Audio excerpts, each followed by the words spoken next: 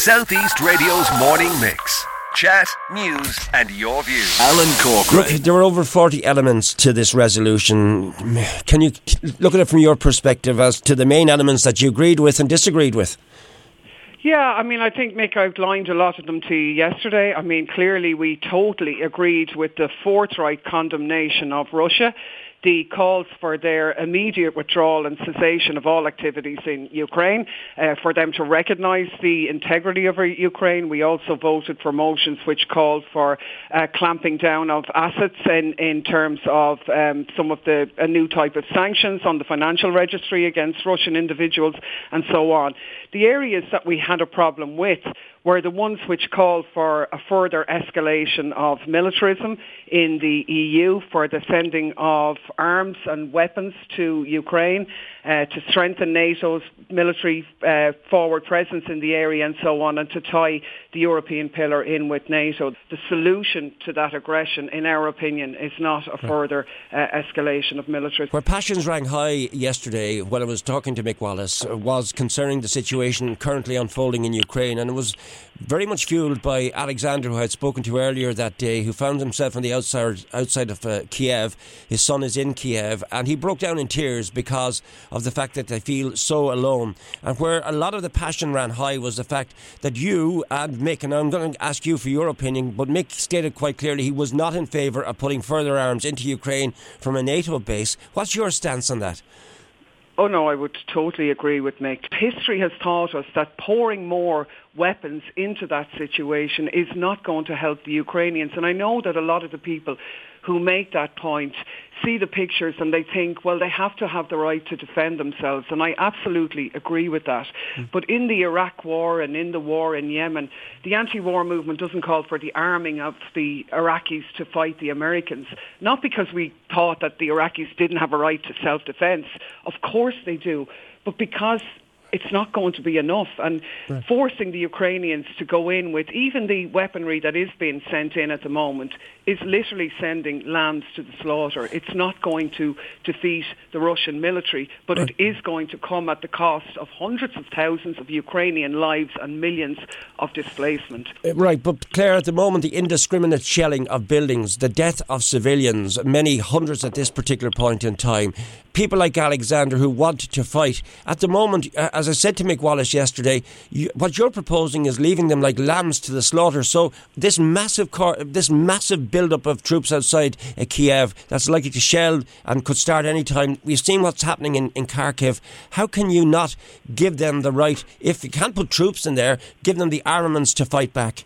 No, well, you see, I would put it the other way. I think pouring more arms in is actually making them lambs to the slaughter, because the background to this situation, in the run-up to the war, there has been an increasing arming and giving of military equipment to Ukraine over the past year or so. It hasn't stopped the conflict. The EU now has decided to send in anti-tank missiles, Stinger missiles, rocket propeller grenades. These aren't going to be enough to stand down the Russian army. And if I thought that sending weapons in was going to do that, of course I would, but it isn't. It is only going to prolong it. The only way this can be resolved is by the international community backing up both sides in a serious peace talk situation. But it may sound unrealistic, but it's the only way to do it. But you're dealing with a despot. You're dealing with Putin, who to me, like everyone is now, I was savage for comparing him into Hitler. Now lots of people are doing likewise. Like Hitler, he Chamberlain and all these boys in World War II came over to him. He appeased them. He gave them slips of paper. Like who's going to negotiate with Putin? Very easy to carry, hype up tensions on this. Look, I have no sympathy for Putin, despite some inaccurate media coverage. I would love to see Putin overthrown. I think he should be held to account for his war crimes. Overthrowing Putin should be a matter for the Russian people, but also for the international community. And our motivation in this is to call for a cessation of it. And it's not an abstract sort of pacifist ideological position. It's a practical position drawn on the experiences of the horror of war. And the longer it goes on, the more Ukrainians are going to die. And people can think putting weapons in it is going to help. It's not going to help. I'd love if it did, but it isn't. Whataboutism is what was mentioned yesterday after I spoke to Mick Wallace. It's going to be mentioned after I speak to you as well, because you made comparisons to Afghanistan, you talked about Yemen, and people will say, yeah, two wrongs don't make a right. Let's talk about Syria as well. What's your view on that?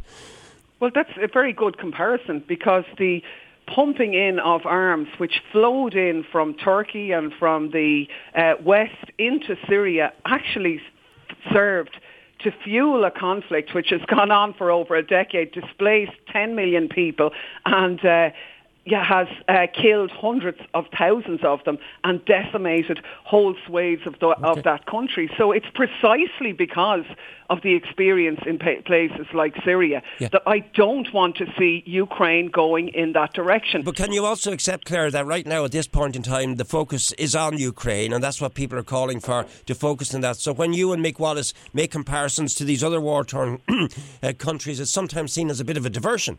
It's drawing the lessons of the horror of those conflicts and saying, this is what happens when you put more weaponry. We don't want that for the people of Ukraine, and that's the only direction in which it...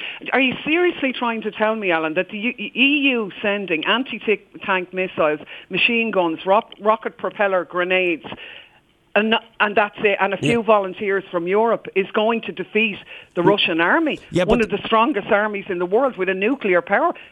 That's lunacy, like. No, I don't believe that is going to say, but at the same time, I can't accept that they should be left with no armaments if they are going to be bombarded. That's not true. No, Alan, it's not true that they don't have any armaments. There has been an arming of Ukraine over the past period by the West. There's been drones from Turkey in the last year. There's been deals with joint missile boats from the UK, Javelin anti-tank missiles from the US. All of these have been pouring in over the past year before now, and they haven't stopped the war. So these tactics of arming Ukraine had been going on before the war. They didn't stop it. Now the war is on. It's escalating at the rate of knots, at a ferocious rate, and it cannot be controlled. And the only way to control it is press the stop button. And the international community is negligent if it doesn't do that. And you say, oh, that's really unrealistic.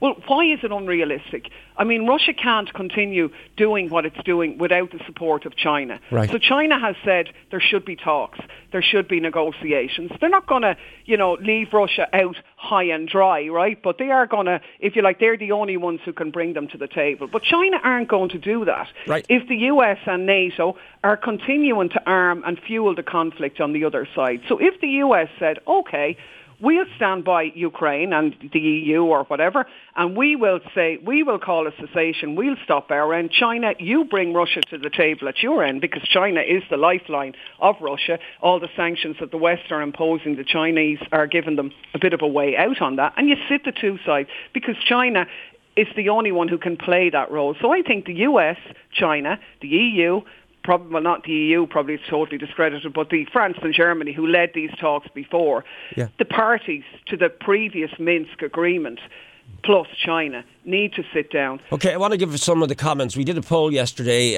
The comments coming in the telephone and on the text line were 50-50, but the actual poll itself, 80% of the people here in County Wexford who text in disagreed with the stance you've taken. By giving Mick Wallace airtime is the same as you and South East Radio getting down in the gutter, and you should all be ashamed of yourselves. You can't hide behind journalism with this as it's pure gutter journalism. That was one directed at me from Joe Moore. Morning Mix, Wallace and Daly, by rejecting the EU resolution to condemn the Russian invasion of Ukraine, Mick Wallace and Claire Daly have left us in no doubt that their loyalty is towards the barbaric dictator Putin as he massacres the innocent people of Ukraine. It is embarrassing for Ireland and sends the wrong message to Europe if we allow them to continue to represent us as MEPs, because they do not represent the will of the Irish people but are pushing their own selfish political agenda. God help the people of Ukraine. Now that's just a sample of the comments I got in yesterday, Claire.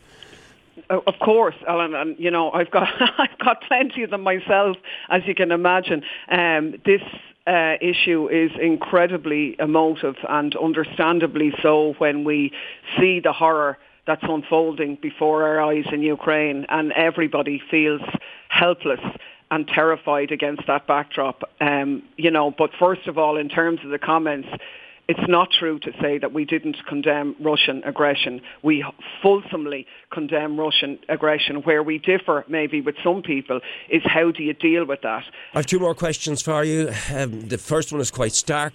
Saddam Hussein was found in a hole. Hitler was found in a bunker. Do you think a similar fate will befall Putin?